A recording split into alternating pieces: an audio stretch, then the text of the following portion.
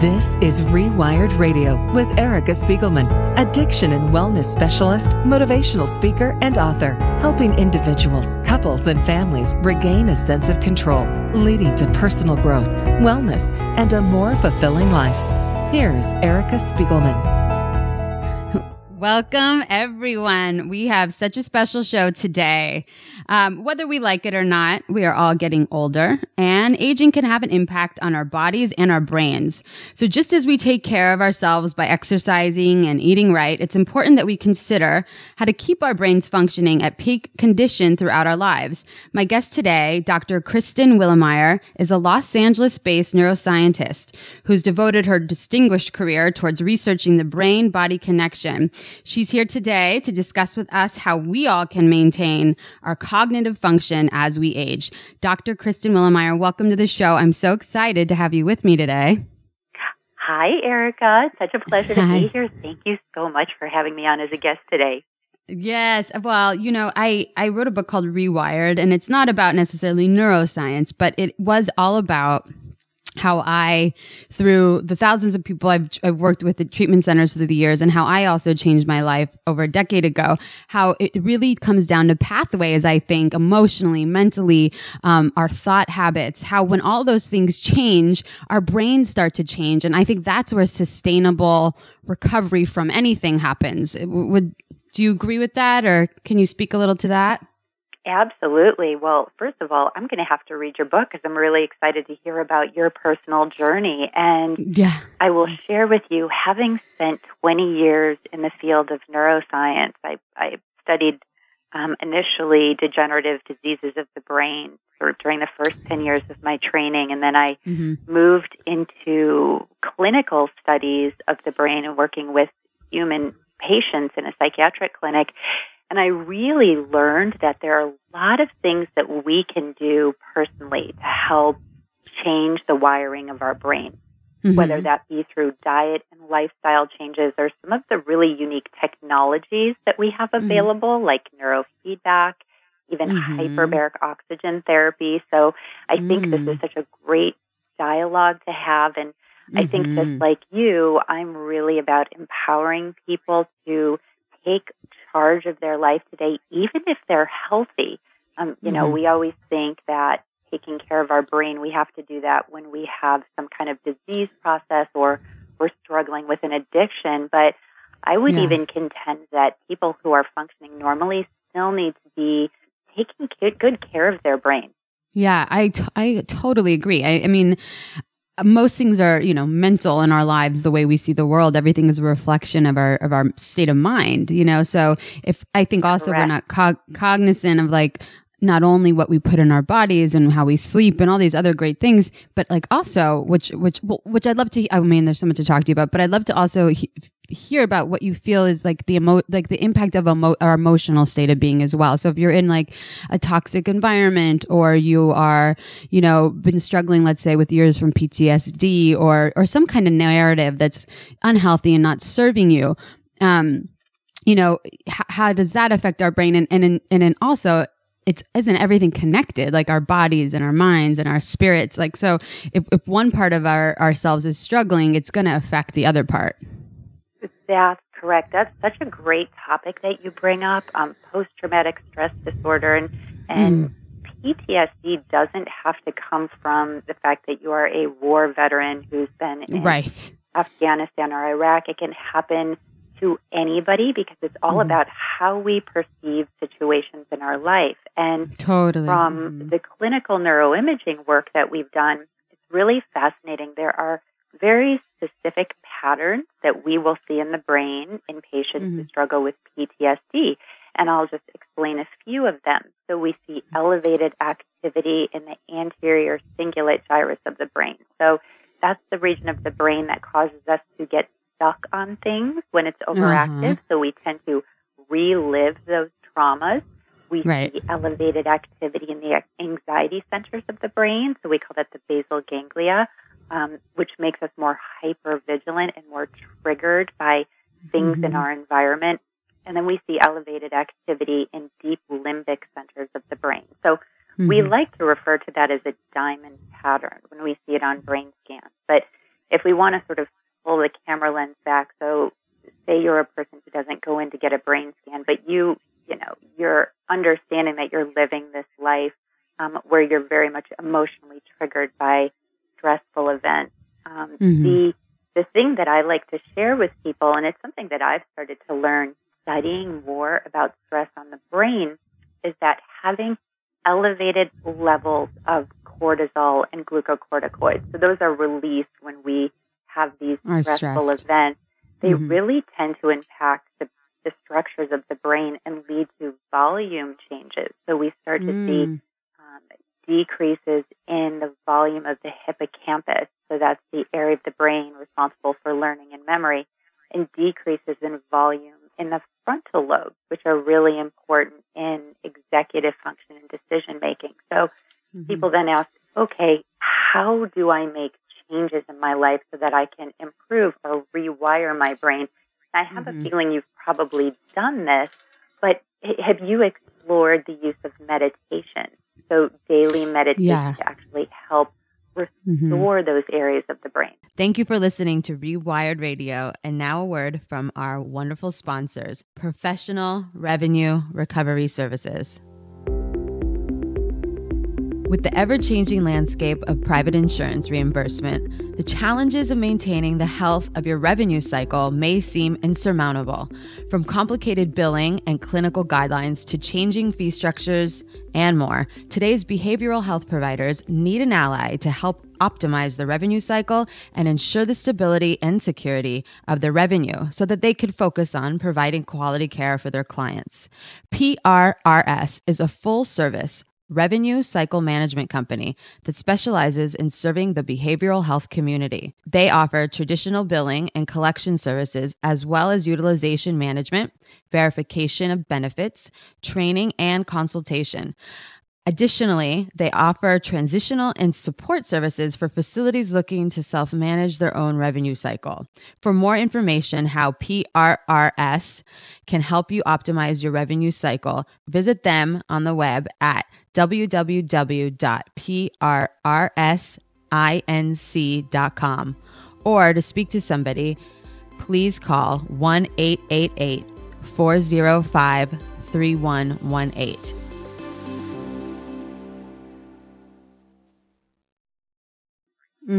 Well, yeah, I've learned for years about it. I've tried it myself, and spoken to many professionals that can explain from a medical standpoint or scientific standpoint how that happens. But it's very hard for me. I work kind of on the front lines at treatment centers with people that are just learning self-care, basic self-care, and so meditation in itself is so helpful and so impactful. But to tell people that this is going to change your brain, they don't see, the kind of they don't understand sort of tangibly how that works. And the reason why I bring it up, it's kind of a new area that I'm starting to delve into as I like to help people get to those deeper levels of healing. And, we've actually done some imaging work on people who do meditation, and we've seen the ability to increase blood flow in the front part of the brain to help reduce the brain's release of cortisol. So I think what would be really helpful, especially for the kind of audience that you have, is learning to take 15 minutes at 2 points in the day to just sit in silence and learn how to actually quiet the mind. Because it's really, number one, a way to reduce some of the stress hormones that are in our brain, but it can also help in starting to teach people how to become more emotionally resilient. So it's that consistent practice of meditation over time. So say over the course of 2 months, 3 months to a year, where you can start to really see these tangible changes in the brain. And I'm actually going to get on a call a little bit later today with a gentleman by the name of Bob Roth, who's the CEO of the David Lynch Foundation.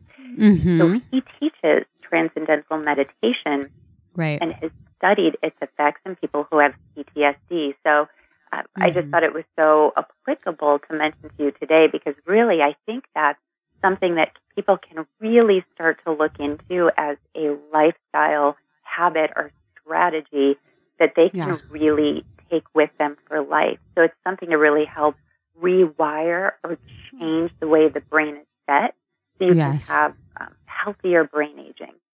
Yeah, and on so many levels. And just to mention too, you know, if someone's listening today that says, well, I don't have PTSD, but we've all endured some kind of trauma meaning, you know, like being made fun of, having a learning disability, our parents got divorced, you know, getting really sick at some point in your life, having an accident of some kind. Like you said earlier, it's also individualized in what we consider trauma, and it's really a dysregulation of your nervous system, right? So it's like anytime you feel dysregulated, when you're young or you're scared or you got attacked, or I mean, there's so many things. So I think if we could all be open-minded to kind of digging down and being like, you know what, maybe that was a little traumatic for me. And not to say that you can't repair from that trauma, but I think anybody would benefit from, you know, sitting in the solitude of the quiet moments, letting their thoughts be processed in a different way. I always felt like it was such an emotionally great time to reconnect with myself. It was almost just like a relief of some kind, you know? And so I think, I think I just hope everyone is not intimidated by it. Like you said, all we have to do is 15 minutes of silence. There's no right or wrong way. I think some people just get so intimidated by the meditation we see on TV, or we hear about you have to do it a certain way, which isn't the case. And there's so many free apps. There's guided meditations, and you know, so it's just about sitting, like you said, which I love. I'm glad you mentioned that. It's a great tool that people can use. I feel like it's underutilized. And yeah, definitely. I used to teach these weight management groups in a psychiatric clinic, and at the very end of the class, I would always do just a 5 to 10 minute meditation. I'd dim the lights. I'd set a little timer that, you know, when it rang, it was just beautiful little chimes, and we just all sit together with our eyes closed, and I just taught them about breathing. Right? Yes. Taking a deep breath in, very slow breath out. And everybody really just enjoyed being in that space. And I knew, being a scientist, I actually knew after taking that whole hour to teach them about great brain habits, if we then closed with that 5 to 10 minutes of silence, it also helped the information that I share kind of set more into their brain. So I just feel like it's a really important tool. And as I start to do more work, you know, I've worked with a lot of professional athletes with head injuries, but I'm getting more into work with firefighters and those who have really struggled with PTSD just from being rescue workers, and really wanting to find ways to access deeper levels of healing. So, you know, I can go and have somebody do neurofeedback, for example, and I'm sure you've probably talked about that on one of your programs. And for those people who aren't aware of it, neurofeedback is where we can first measure the electrical activity of the brain and see what areas are working too hard, what areas may not be working enough, and then you can place leads on very specific points on the scalp, and those leads can then work and help the brain to be rewired in a way. So say you have issues with PTSD, anxiety, and you want to calm those down in a way that's non-pharmacological, right? You don't want to have to resort to medication, and perhaps meditation is too hard for you. You can't really sit still. So I might have somebody use neurofeedback as an adjunct way to help calm down the nervous system, perhaps calm down the excess activity that's going on in your anxiety centers. And so we can sort of use some of these tools together, right? Neurofeedback plus some meditation to help the mind to calm down. And as you were saying, that can actually help people become more centered spiritually, emotionally. And I'll tell you, these habits practiced over the course of days, weeks, and months can have profound benefits in people's lives. Yeah, absolutely. Absolutely. I mean, and let's get to the, you know, back to like maybe other ways in which people now, like, let's say they want to turn over a new leaf today. I mean, how important is nutrition and sleep and the physical aspects of what we put into our systems? Because, you know, I feel that I know Alzheimer's and dementia, and we don't have a lot of information on, you know, necessarily how to prevent it per se, but we kind of could understand that fruits and vegetables, and with cancers and all these things, like, is there anything that you tell your clients that you could start doing like today in terms of changing their physical habits?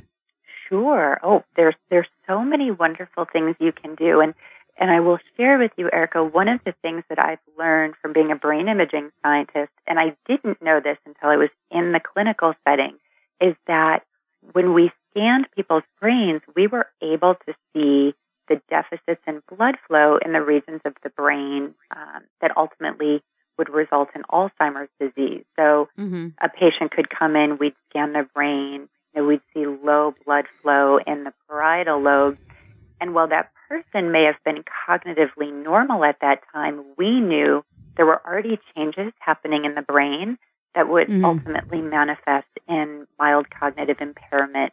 So what I really like to share with people when we talk about diet and nutrition is, we have to be aware that because these degenerative disorders are starting in the brain sort of cellularly 20 to 30 years before we have a symptom, the time is now to start implementing good habits into our life. So what are those habits? One of the things that I love to teach people is you want to take in foods that oxygenate the brain and body. So oxygen it's what keeps our neurons alive and healthy. So what are those foods? Those are live, high enzyme content foods that are raw, living, and uncooked. And I know it sounds so intuitive. I'm sure we all know eat our fruits and vegetables. But when you think about just being more mindful, am I eating things that are oxygenating my brain? So those are going to be the green foods that are still living, right? Kale, broccoli, spinach. And that's why I love for people to do a green juice every day. No matter what else you do during your day, if you're still drinking your coffee, getting a green juice every day, and I'm sure you already know this too, your celery, cucumber, kale, apple, just a fresh green juice, I know is loaded with vital enzymes and antioxidants and nutrients that are fuel for your cells. And I'll share with you, Erica, back when I started doing my PhD training, I would actually work, and I had to keep cells like neurons alive in a little petri dish so I could do my experiments. And what I learned was that those cells, when they were in what we call an alkaline environment, so the pH of the media around those neurons was more alkaline, which would be the equivalent of having green juices or eating green foods, the neurons would sprout, they'd connect with their neighbors, they'd have beautiful cell bodies. I mean, they look amazing. But when the media around those cells was more acidic, and that just happened through normal cellular metabolic processes, the cells would start to shrivel up and die. The synaptic connections would start to shrivel up, and I knew I had to change the media. So 20 years ago, I just started to realize, okay, the things that we put in our body that keep it more alkaline are the ones that are going to help oxygenate the cells, give them the nutrients they need to survive. So again, the green juices, green foods, clean water. We all talk about needing to drink water. I know most of us don't drink enough. Back when I teach my weight management group, I had everybody get those BPA-free bottles and make sure they had at least 1.5 liters of water a day. They'd carry it around with them. You squeeze some lemon in it. The lemon would help to make it more living water. So you just want to have living foods and then reduce consumption of foods like animal proteins that have too much fat. We want to reduce foods that are allergenic like dairy, soy, wheat, corn. And then also reducing caffeine consumption. I mean, I know a lot of people love to drink their coffee, but caffeine is a stimulant. And if we want to keep our nervous system balanced, we just have to be more mindful of our stimulants. So what I would have clients do is if they drank 1 cup of coffee, I'd have them match that with a green juice. So I just think there are a lot of fun little habits that we could start to introduce into our life on a daily basis that are going to reap dividends long-term for your brain health. Absolutely. Thank you for all those amazing suggestions. I can't agree with you enough. And, I'm sure you already do them, but I'll tell you. I do. Yeah. Repeating them, it's so, even me doing this for 20 years, Erica, I still change my habits. I teach people, and I'm continually modifying and changing and upgrading. So totally. And I think we can't hear them enough. Oh, I mean, you're 100% right.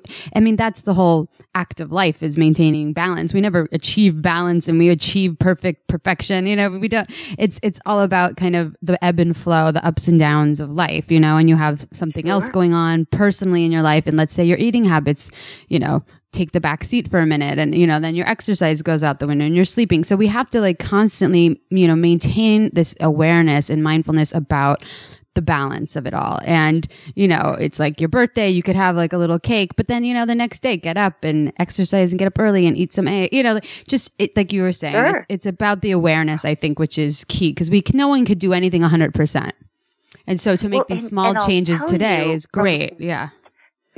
From looking at thousands of brains over, our clinic ended up, we had 125,000 brain scans. So I've seen so many people's brains over time.